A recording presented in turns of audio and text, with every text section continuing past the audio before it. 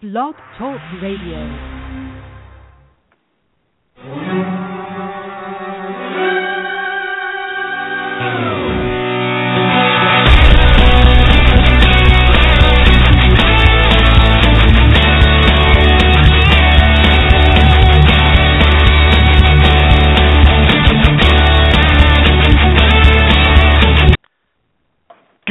Everybody, and welcome to a very exciting and really the first episode of the Aniano Fantasy Sports Show, formerly known as Warren Fantasy Sports Radio, as well as Draft Smashers Radio.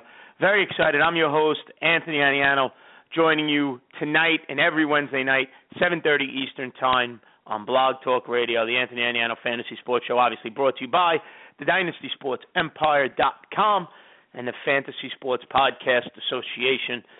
Thanks for listening. Very excited to be with you, like I said. Very excited also for myself, Anthony Aniano, now a big part of rotoballer.com. And don't forget, you can hear me later on tonight, 9:30 Eastern Time, right here on Blog Talk Radio, on Rotoballer Radio with my good fellow Raphael Rabe, also on Twitter at Real Talk Raf. And we'll be covering fantasy baseball tonight like we always do, Wednesday night at 9:30. Don't forget, you can follow me on Facebook, my name, Anthony Aniano. Follow me on Twitter at Aniano Fantasy. That's at Aniano, A-N-I-A-N-O, Fantasy on Twitter. And thanks for joining us here on the Anthony Aniano Fantasy Sports Show. Same great content we always have, just a new name for a whole litany of reasons. I'm not going to get into it, but excited to have the show in my name. And flying solo tonight, I have a couple of great guests lined up. Hopefully my normal co-host, Mr. Eric Corsini, who just had his first child, he should be back hopefully within a week or two. I know we've been missing him the last couple of weeks, but he should be back. He'll definitely be back during the summer run as we prepare for fantasy football. But we got a lot going on tonight, and we're going to start in a little bit. We have Corey Parson from Sirius XM Fantasy Sports Radio, the Roto Experts show in the morning. If you listen to that great show, Adam Ronis, Greg Sussman, Scott Angle, Corey Parson, the producer of the show. If you listen to them in the car or on your iPhone or on the computer, great show every morning they put on. Corey's a good friend of mine. He's going to be joining us. He's scheduled to join us in just a few minutes to talk a little fantasy football, and in particular, the NFL draft and some rookies who could have an impact this year in your standard 12-team fantasy football league. Joining us then at the top of the hour at 8 o'clock Eastern Time, my old co-host. It's been a while since he's been on the show. Life's gotten a hold of him and twisted him up and spit him out, but he has some time to join us tonight, and I'm excited to have him back, Mr. Paul Collins. He'll be joining us at about 8 o'clock or so.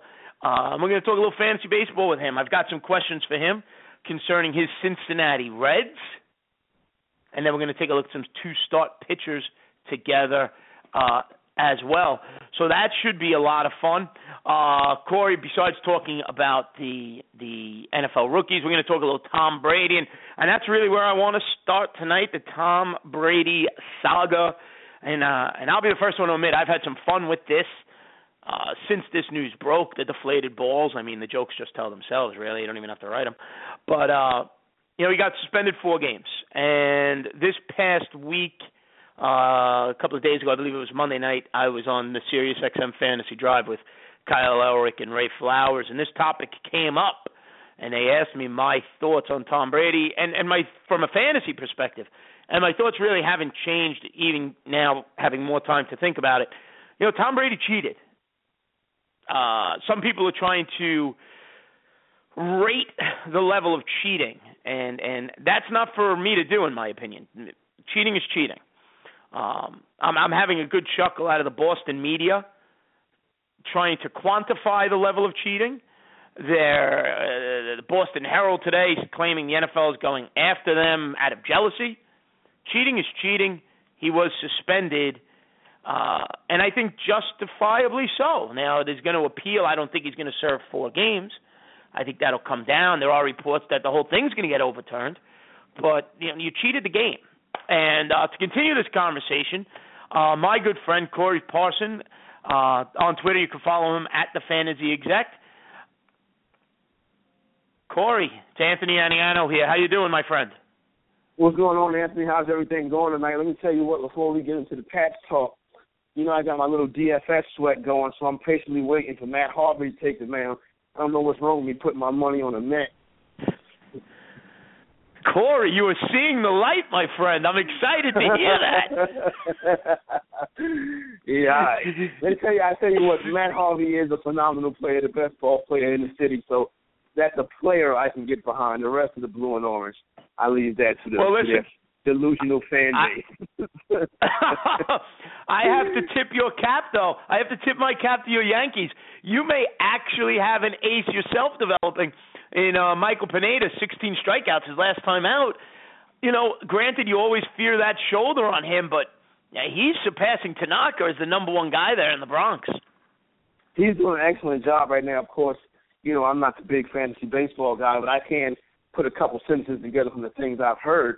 And basically, what it is he's never thrown. I can't quote the exact number, but not a good amount of innings before. And we had Will Carroll on the program, the Road to Records in the morning, maybe about 2 or 3 weeks ago, the injury expert, and the guy from FanDuel now. Mm-hmm. And he more or less said that the capsule problem that Michael Pineda has is something that's, for the most part, is always going to flare up from time to time throughout the course of the season. So I don't know, actually, this guy, is it time to sell on Pineda? I mean, his value is not going to get higher than it is right now. Yeah, I agree with you there. I mean, he's pitched lights out, but the fear of that shoulder coming back, it does scare me. And I would agree with you. I would sell high while you can, that's for sure. But I'm glad you're jumping on, at least for tonight, jumping on the Met train. I take that as a small victory, my friend, after all our banter. I'll take that as a small little victory, and I put the smile on my face, that's for sure. But, Corey, let's get to what I wanted to talk to you about, being the football expert that I view you as, and I think that you are. The other day I was driving in the morning. I was listening to you on the morning, and you went on a epic rant about the whole Tom Brady fiasco, and I couldn't have agreed more. But, now reports I'm hearing just today is that whole suspension is going to get overturned. So it's a two-part question. Your thoughts on the Brady suspension, and I know you think it was justified, but then to back up on that, from a fantasy perspective, what do you do with Tom Brady in your view? Tom Brady is okay. Let me start with the thing at first. The crime against the game is what it is important here. The failure to cooperate with the procedure, didn't want to turn over the telephone, to see the text messages lying from the beginning, more or less throwing the ball boys under the bus, the equipment guys, the guys that need that gig more than anybody else, not the superstar celebrity quarterback. Just the way he went about the whole thing, I don't want to say it's a black eye to his legacy. I'm not going to go that far. I still have him as one of the top quarterbacks that ever laced him up in the NFL, but there's a culture of cheating around the New England Patriots, and in the NFL, you need to seriously address it and handle it. And as far as the fines and the suspension goes, to overturn it now would just be ridiculous. I think that please don't back down to these New England Patriots and their delusional fans. As a matter of fact, they're woe is us. They don't like us because of our success fans. Don't back down to these guys. But the thing about the whole situation is, what I find so troubling is, the way people bring personal off the field misconduct. Oh, well, look at Ray Rice and look at this guy and look at that guy. Look at your superstar celebrity quarterback that cheated the game. The integrity of the game is very important. That's why we play fantasy. That's why we do all the things we do. That's why we love the NFL, because you feel like there's some security. This is real. There's no cheating involved. And the Patriots always seem to wink at that thing, and they go on and win the Super Bowl. Of course, they still would have won that game anyway. But just the fact that they're doing this, he deserves a suspension. I thought it should have been 6 games, taken down to 4. To go from 4-0 or to go from 4-2, I think the NFL would be dropping the ball on this big time. A slap on the wrist for a guy who cheated and then didn't work with NFL in the investigation. As far as the fantasy implication goes, Brady's not really a guy that's ever on any of my teams. I kind of wait on my quarterback if I do like a quarterback early, which I do like early quarterbacks this year. I think I'm going to switch it up a little bit. He's not really gotten to my board. I understand what he can do, but you can get guys later. You can get guys in around the same time that Brady goes. Guys like Ben Roethlisberger, Cam Newton, quarterbacks like that. Of course, I like the guys up top, Aaron Rodgers and Andrew Luck. But where it really hurts is, not really hurts, but interesting to see how Rob Gronkowski gets off to the start, what kind of start Gronk gets off to this season. I had him as a top 5 guy for 2012 in PPR league going into the season. Mm-hmm. Right now, I think I dropped him down to 112, 111, a guy you can get on the turn. Yeah, I would have him end of the first, maybe into the second round. I'm not a big believer in a tight end in the first round anyway. I think it leaves you a little lacking depth, maybe potentially in some other positions. You know what I noticed this year from, this is ridiculous. It's May 14th, and I've already done 10 drafts. What I'm noticing is running back is top heavy with the 3-down backs to catch passes and score touchdowns. Few of them out there. Wide receiver is extremely deep. And you got a lot of these running back by committee that, when you look for your RB2, you can get these guys much, much later rounds. You're drafting starters around 7, 8, and 9 with these running back by committee. But with tight end, it's one guy clear cut above the rest and gives you an advantage each and every week, and that's Rob Gronkowski. And that's what I like about him. I'm not a tight end early guy either, but every other position is so deep that why not go for Gronk early in your draft? Yeah. I mean, I could see that end of the first, beginning of the second.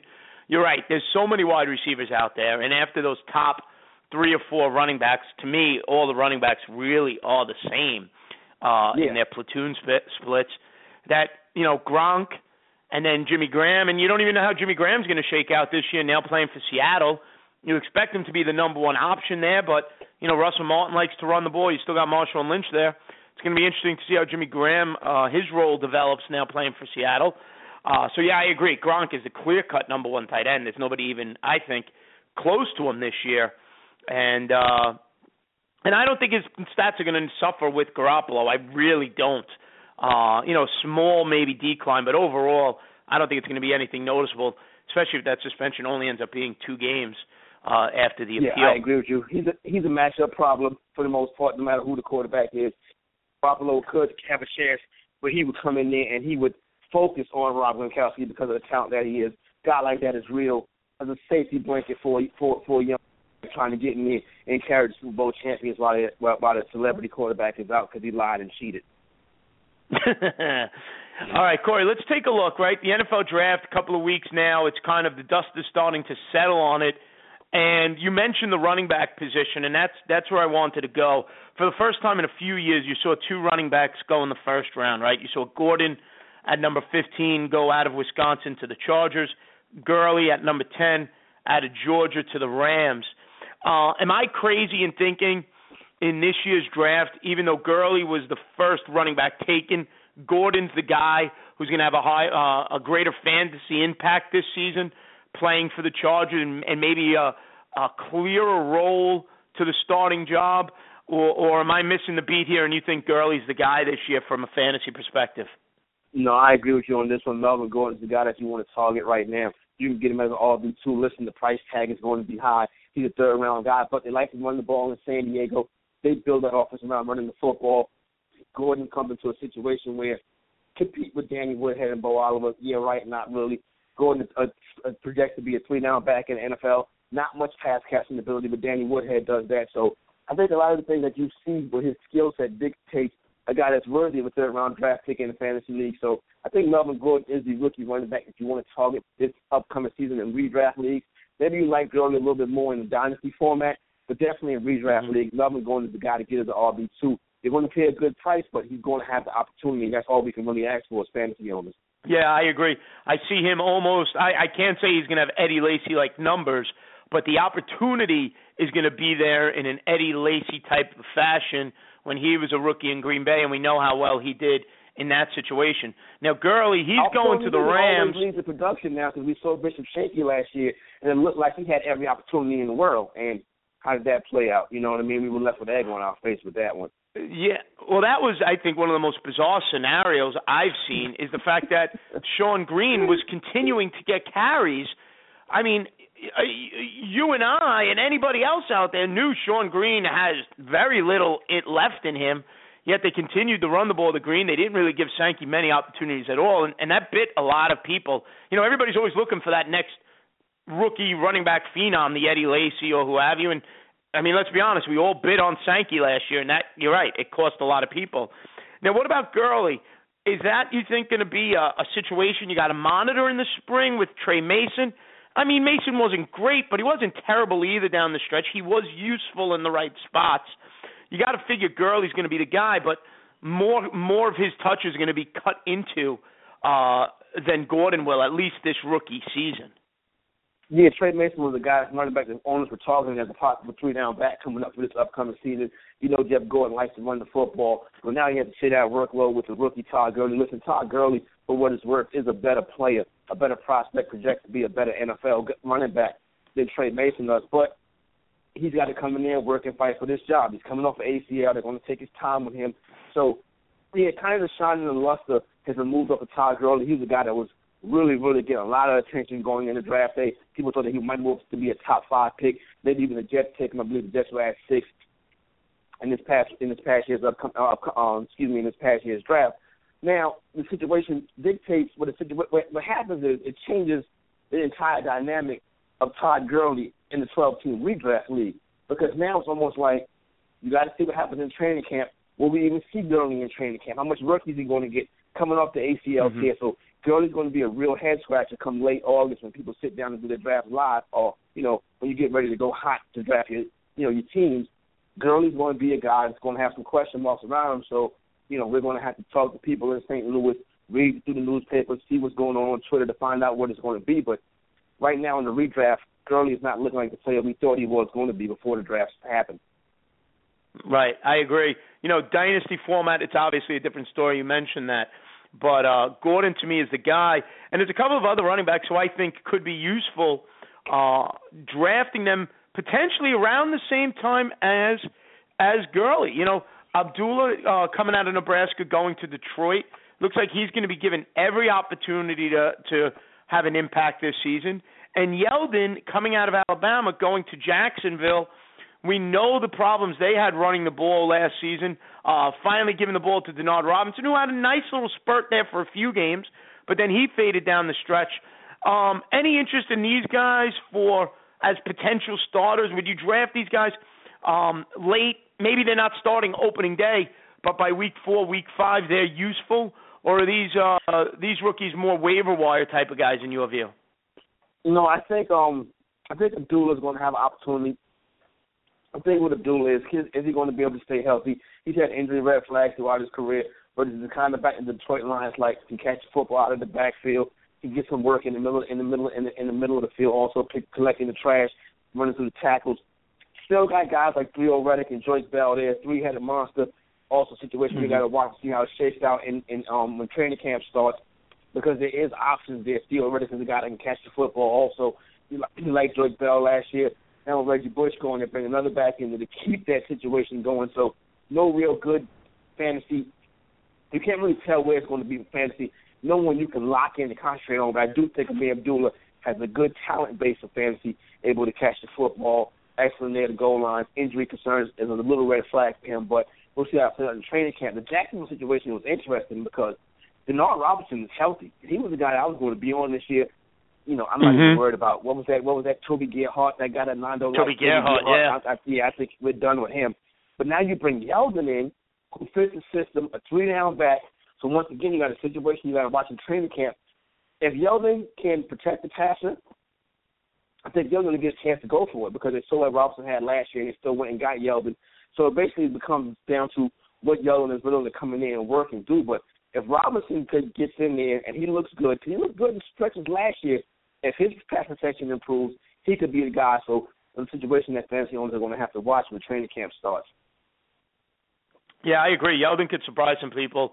Robinson, he had a couple of weeks last week where he was lights out, and then he kind of faded down the stretch really towards the tail end. So who knows how that's going to shake out. But Yeldon, I think, is somebody I'm going to target later in the draft if he's available. Corey, any interest at all in either of the first 2 picks? Again, dynasty-wise, I'd love to have Jameis Winston on my team. I think he's the better player than Mariota. However, this year, is there any reason at all to draft either of those 2 quarterbacks in your standard 12 team? Or are there 20 to 24 other NFL quarterbacks that you would rather own than trust your fantasy team with a rookie? Yeah, I don't really know. Marcus Mariota is not a guy that's really going to be on my board. He's waiver wire fodder, in my opinion.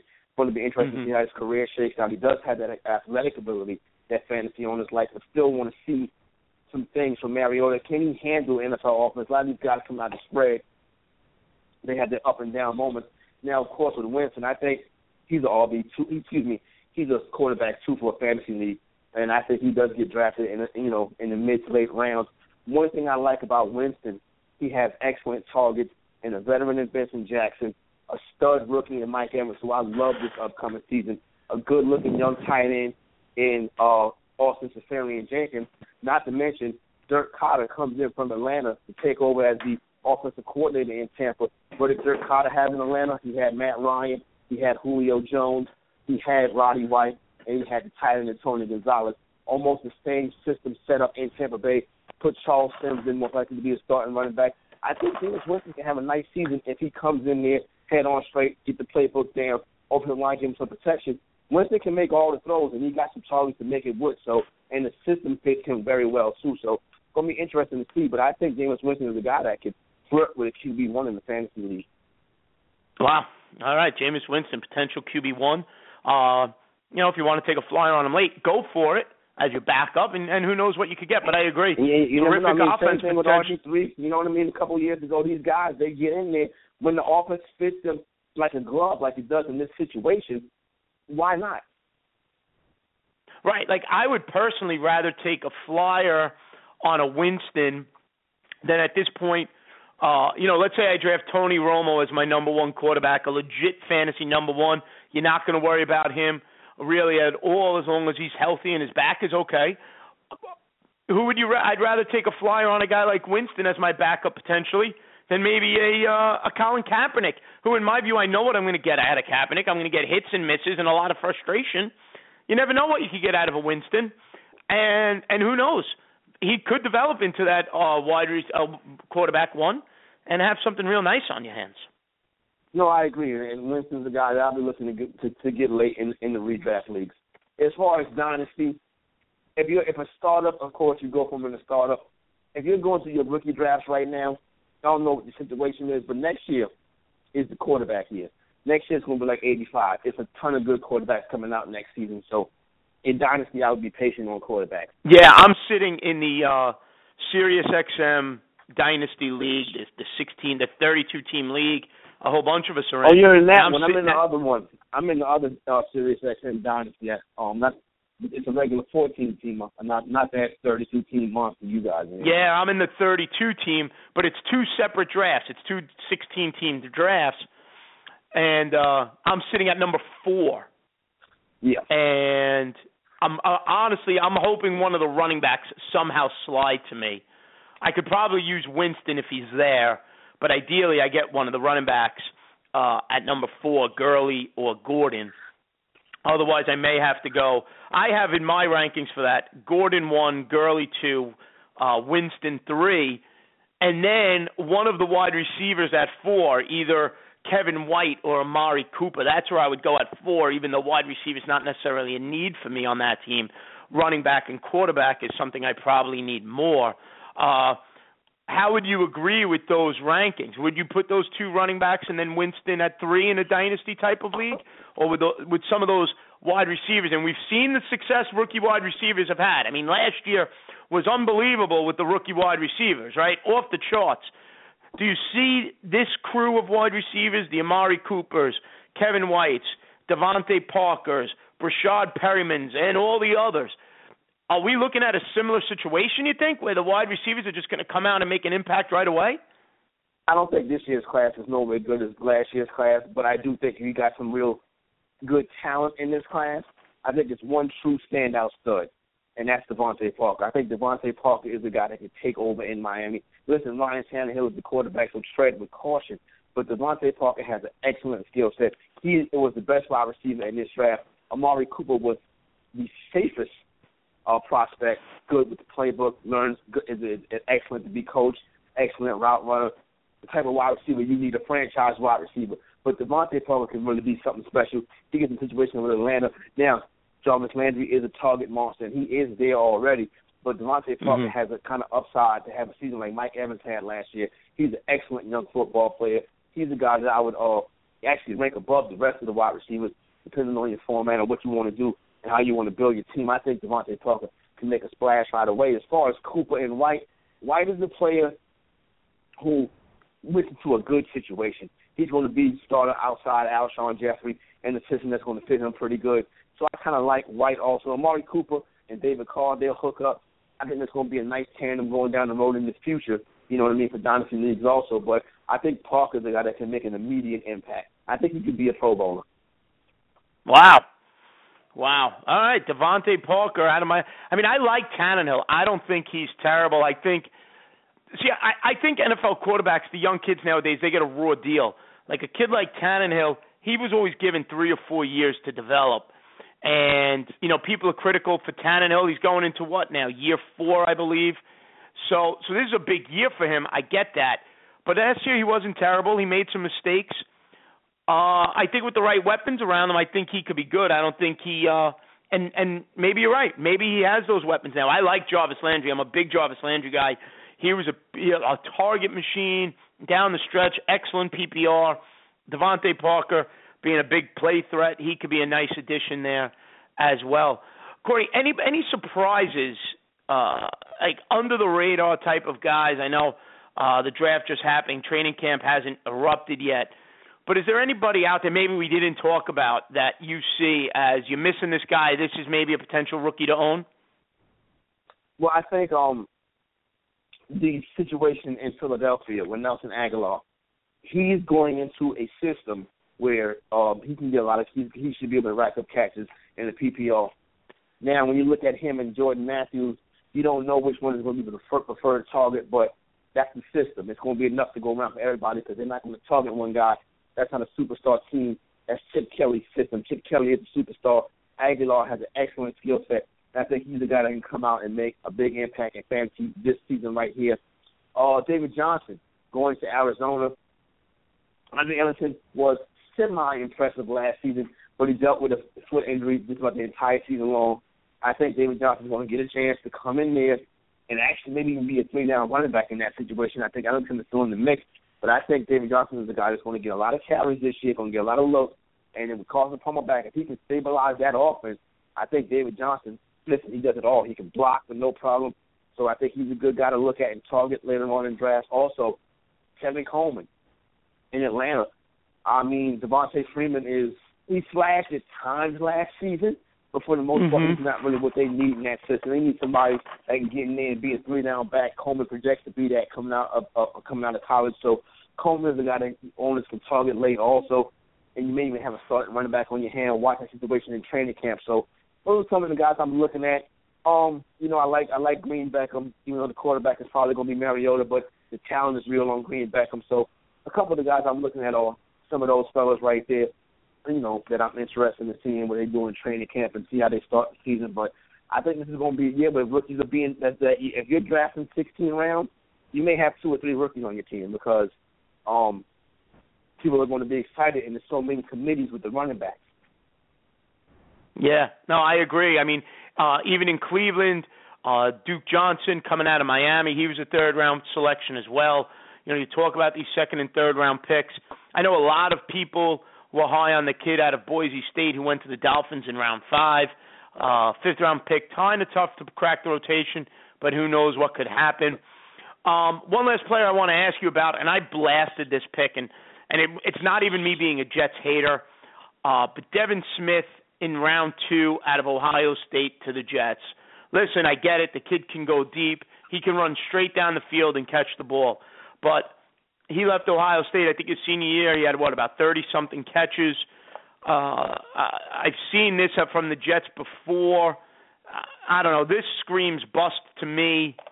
What are your thoughts on Devin Smith going in the 2nd round to the Jets? He's a guy that can pop the top on the defense. That is his best asset. But who's going to throw the football? You get a player like this, you need that big arm accurate quarterback that's going to have time in the pocket and the confidence to sit there and deliver the ball accurately. Yes, Devin Smith is a project. Yeah. That's it. Hello? And when he gets, he's a project. Yeah, Devin Smith is a project. And when he does get his opportunity, what's his NFL upside? What, Mike Wallace? Right.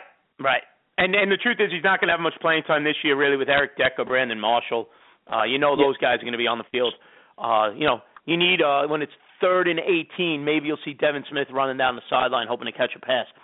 But I was surprised by that pick. I'm not high on it. And I thought the Jets had a decent draft, actually. But I wasn't crazy about that pick. But, Corey, where can people follow you on Twitter, my friend? Oh, the Scott Engel question. You can follow me on Twitter at the Fantasy Exec. Check us out every morning. Hit us up. You know what I mean? Give us a call. Fantasy football talk will be starting up. We're just about in a hybrid role right now, helping you win your baseball championship, getting you ready to draft your football team. So there's a lot of good stuff coming up. So, give me a follow on Twitter at the Fantasy Exec. And I'm always down for a DFS contest or a season-long league in football, whatever the case may be. I love to get out there and play. So, it is what it is, Anthony. And we got a Met Yankee game we got to get to at some point this year too. I owe you a Met Yankee game. I'm well aware of that. I've been sitting here for the last half hour waiting for that question to come up. But good stuff. We'll play a little daily fantasy football against each other in the fall as well. Looking forward to that. And, Corey, thanks a lot for spending some time with me tonight. I appreciate it, my friend. Thanks a lot for having me, brother. We'll talk soon. All right, definitely, Corey. Be well. Corey Parson, the Fantasy Exec. You hear him every morning, Sirius XM Fantasy Sports Radio, the the Roto Experts Show, Scott Engel, Adam Ronis, Greg Sussman, and Corey Parson, good friend of mine. And he's right. I owe him a Met Yankee game. Series tied 1-1, Game 3 this season. I put a game on the line and I lost. The Mets let me down. So Corey's hasn't forgotten, unfortunately. I guess I'm treating him to a ball game this year. But for those who forgot, this is the Anthony Aniano Fantasy Sports Show, and we're not done with the guests. Corey covered the fantasy football with me, and I'd like to welcome back to the show the man, the myth, the legend, the icon. He's back with us, my friend, and excited to have him back, Mr. Paul Collins. Paul, my friend, my colleague, welcome back. It's been a while. How you doing, my friend? What's going on, Tony? Paul, you sound like I woke you up to come on the show tonight. Everything all right, my friend? No. I call in, and the first thing I hear is Devin Smith's a bust. Before the guy, what? You cut it? The first thing I hear is that Devin Smith's a bust. I didn't say he's a bust. I'm saying the pick surprised me. He has the potential. Who is the wide receiver they just released at the beginning of last season that we kept waiting for? Stephen Hill. Yes. It's a skill set similar to Stephen Hill. Not a lot of catches out of college. Very good running straight down the field. Not much of a possession guy. And like Corey said, who's going to get him the ball? Yeah, well, one thing that wasn't highlighted is there's no pressure on him right now. There's none whatsoever. The guy's got to be able to learn the game the right way. No pressure to be a second receiver right away like Stephen Hill was. This guy's looking to be the fourth receiver this year.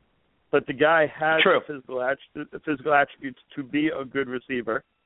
We don't have a burner. He's our burner right now. But, if the other guys are doing a good job, they're going to have to double up on those guys. Might leave this guy open for one or two good ones this year. Yeah. I'm not saying he's a 1,000-yard guy this year, but the weapons they have this year 2 years ago are ridiculous. Well, that's very true. And listen, I mean, you know me. I love to bust your chops about the Jets, but I do root for them. And they are, if they get any type of quarterback play at all, they're a significantly better team.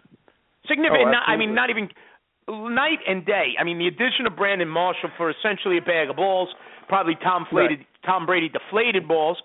The running back situation, you have at least added with Ridley and Zach Stacy bodies to compete with Chris Ivory.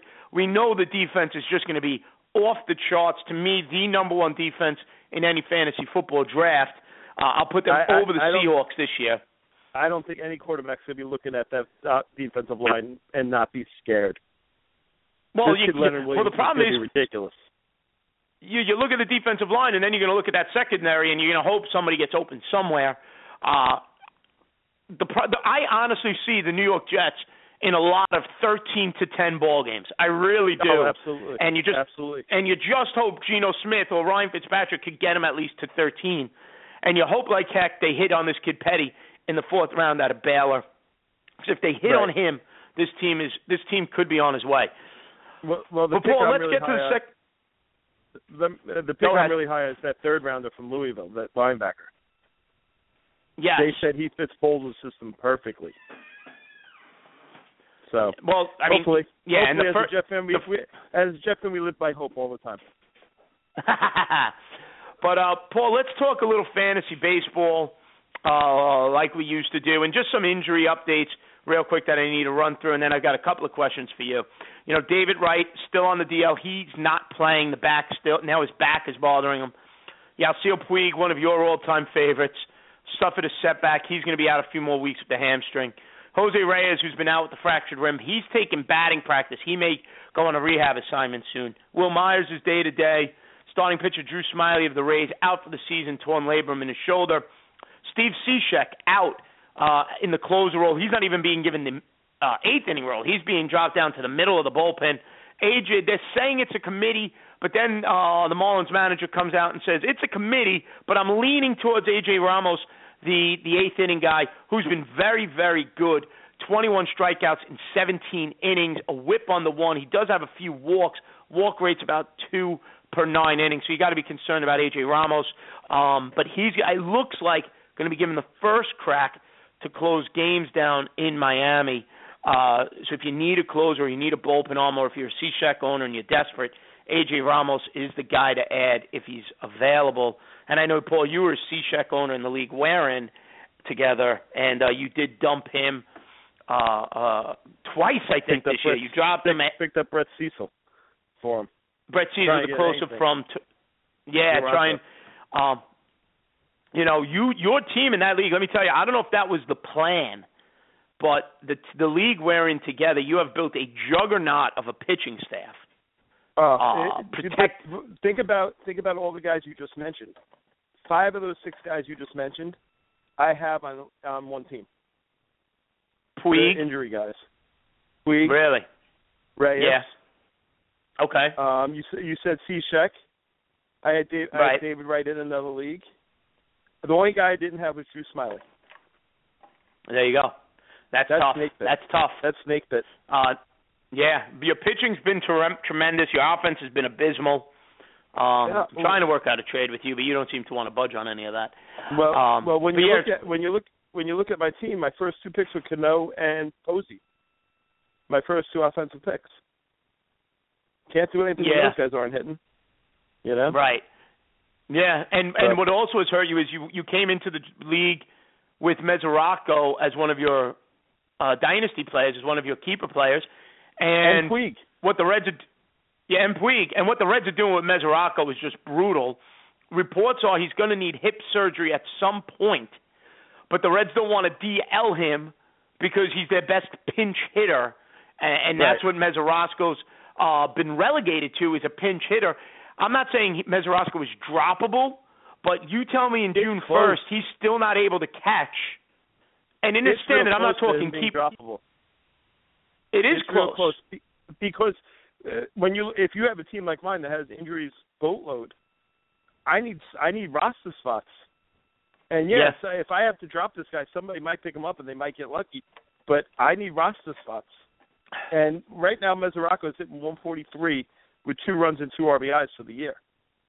And he's not even playing. Right. He's pinch hitting 3 times or 4 times a week. That's all he's doing. Yeah. That's all he's doing. When I have Puig and Reyes on my DL, and I have no more spots on my DL. I have one more spot on my DL, but I need him to go on the DL so I can put somebody in who's going to play more often. At least on my bench, who I can at least have the option of putting in. Yeah, right. He's just taking up a bench spot. I agree. I wouldn't drop him yet, but you tell me on June 1st he's still not catching and playing every day. To me, I'm done. I would be done with him as well, regardless of keeper or dynasty. Because I tell people this all the time. You and I argue about it, and it was funny. I did a spot Monday night on another show, and somebody asked about a keeper question, And I said, pal, it's May. It's May. Play to win this year. You know, we say it all the time, you and I joking around. You could step outside, get hit by a bus. Congratulations. You're going to your grave with all your keepers. I'd rather go to my grave with the trophy. But, yeah, exactly. But, you know, I wanted to talk, though, particularly with you because anybody who remembers us through the years on the show, you're as big a Cincinnati Red fan as I'm a New York Met fan, so I'll come to you with my Red questions. But I'm going to throw a couple of players at you, and I want your honest assessment of what to do fantasy-wise with these guys. And the first one has to be Billy Hamilton. You and I have butted heads on him. You've had high hopes for him. But, you know, unfortunately, here it is now. The numbers on Billy Hamilton don't lie this season, right? He's batting .202. He's got a .259 on-base percentage. His walk rate is only 7%. His strikeout rate is 18%. And he's got a batting average on balls in play of only .235. So essentially, every time he hits the ball, it's only a hit 24% of the time. He's got you 17 steals. Congratulations. 17 steals. Billy Hamilton, your other categories down. Is he? Well, this is what I'm going to ask you. Is he ownable? Is he on your bench? I don't think he's startable, and I think you agree with me. But is he on your bench, or is he in a standard 12 team? Again, I'm not worried about keepers. Is he ownable, or is he at this point, is he droppable because you could find steals elsewhere? He's ownable if you have the space, droppable if you need the spot. Really? You know, yeah, because what's that 202 batting average doing for you? You know, when in the 3 leagues I'm in, I go and I look at the players that are available. There seems to be something that has changed in baseball over the last few years. 3 or 4 years ago, you could always find a guy to get in. We're in a 10-team league, not a big league, our team together. But if you go look at the stats of the guys available, there's really not a lot available either. No, I know. There's nothing there that you can go, well, at least I can get this guy. Most of the time you're fishing for somebody. Like, I'm sure you do it too. Okay, this guy's been hot for the last 10 days. Maybe I'll pick him up and try to get him in for a week while he stays hot. Right. You know what I mean? But there's nobody in. I'm in a 9-team league, a 9-team rotisserie league. I can't find anybody.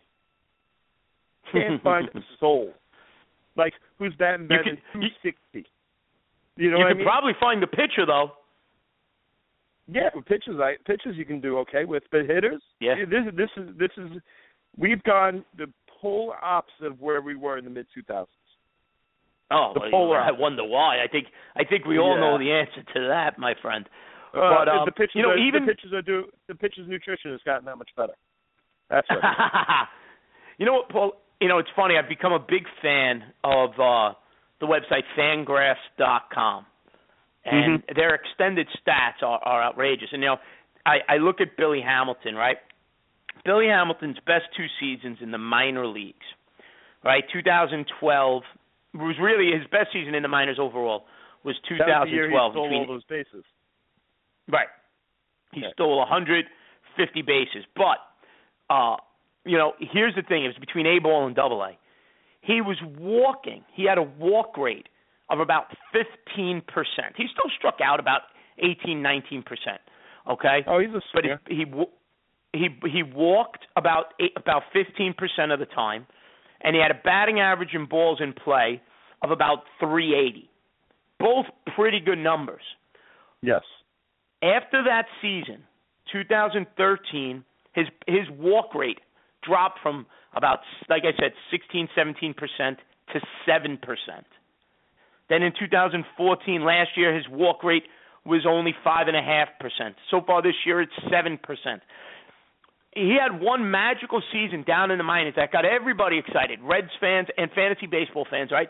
We all started salivating. And what helped was a terrific walk rate, which led to an on-base percentage of over 400. Since he's been in AAA and now the major leagues, he's not walking. He doesn't get base hits. He doesn't bunt enough. I mean, I agree. To me, if there's somebody out there, like tell me right now, who would you rather have for steals, D. Gordon or Billy Hamilton? And you and I argued this last year quite a bit, but I don't even think it's close anymore. At least D. Gordon consistently puts the bat on the ball and gets base hits to go with the stolen bases. A few less steals, but he's carrying a 300-something, over 400 batting average. We know that one last, but you get the point.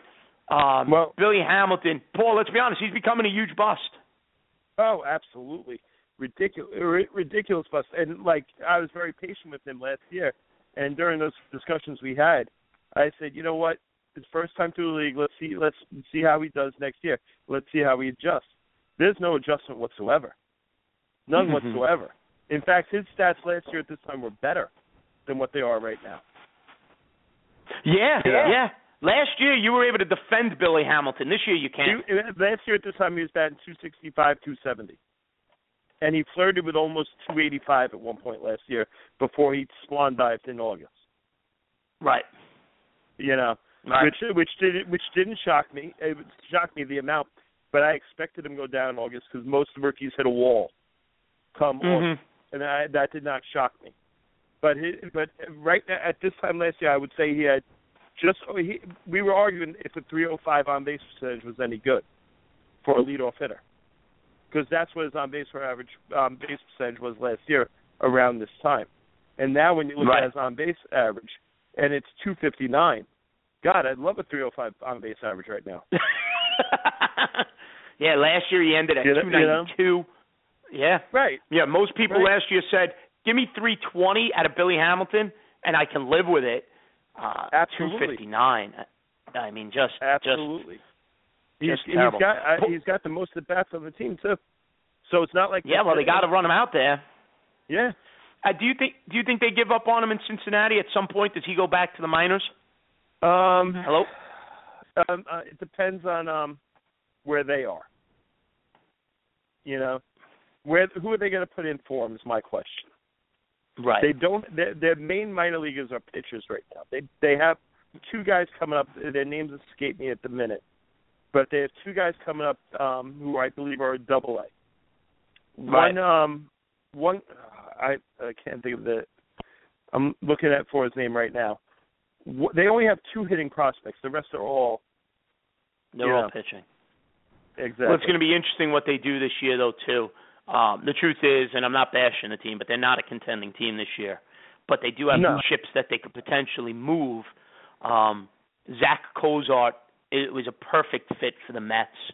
Brandon Phillips can help a few teams, even though he's kind of on his last legs.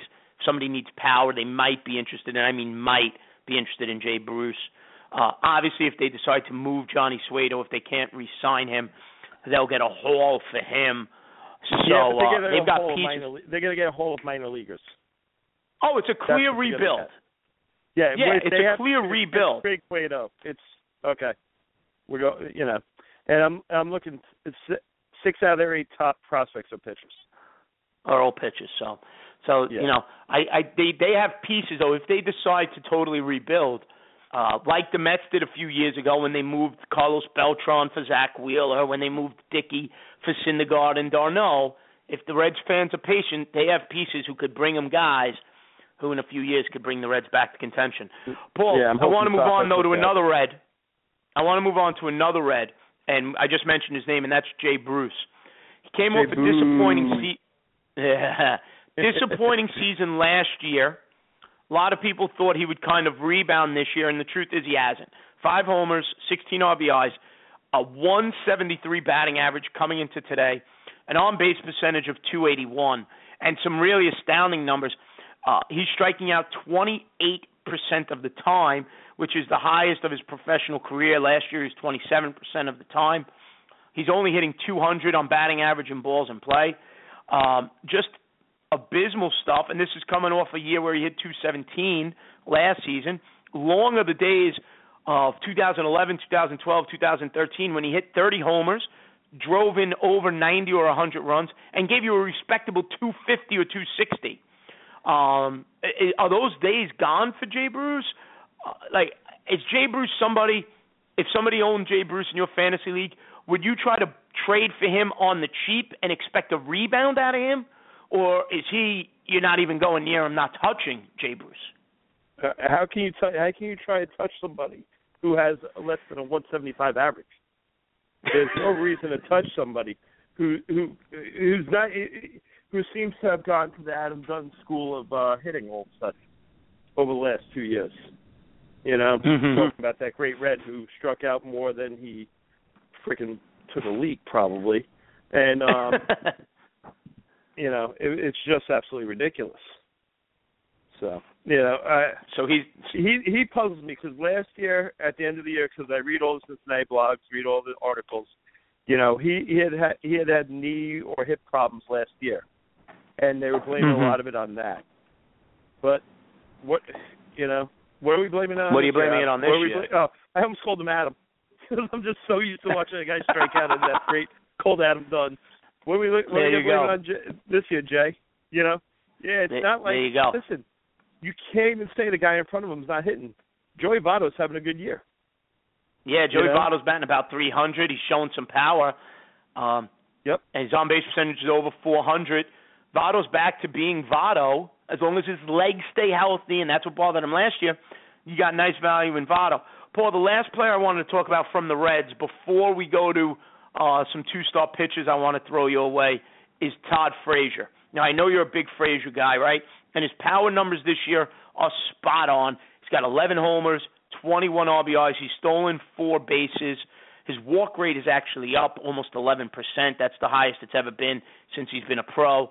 Strikeout rate is down from years past. It's down about 18%, whereas the past couple of years it was over 20.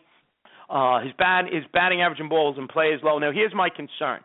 And I'm going to throw batting average at you for the last 4 years. And I feel like Todd Frazier, batting average-wise, is like a roller coaster, right? 2012, his rookie year, he hit 19 homers. He batted .270. 2013, he hit 19 homers. He batted .230. Last season, breakout year, right? 29 homers, batted .273 again. So he went .273, .234, .273, and now he's back to .236. What batting average, in your view, what's the real Todd Frazier? I'm not doubting the power. He's going to hit 20 homers. He's going to come in 15 to 20 steals. I'm not worried about that. Batting average-wise, what's the real Todd Frazier? Is he a .230 hitter, or is he a .270 hitter? Or can he at least be a consistent .250? No, here's the thing. I'm looking at their lineup right now, and I think Frazier is a .260, .270 hitter. Here's the problem.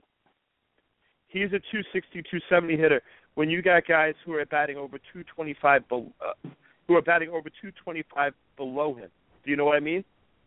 Because you've got Hamilton, Cozart, who's having a nice season. You've got Votto batting .308 right now after 2 hits tonight. You've got Frazier batting .240.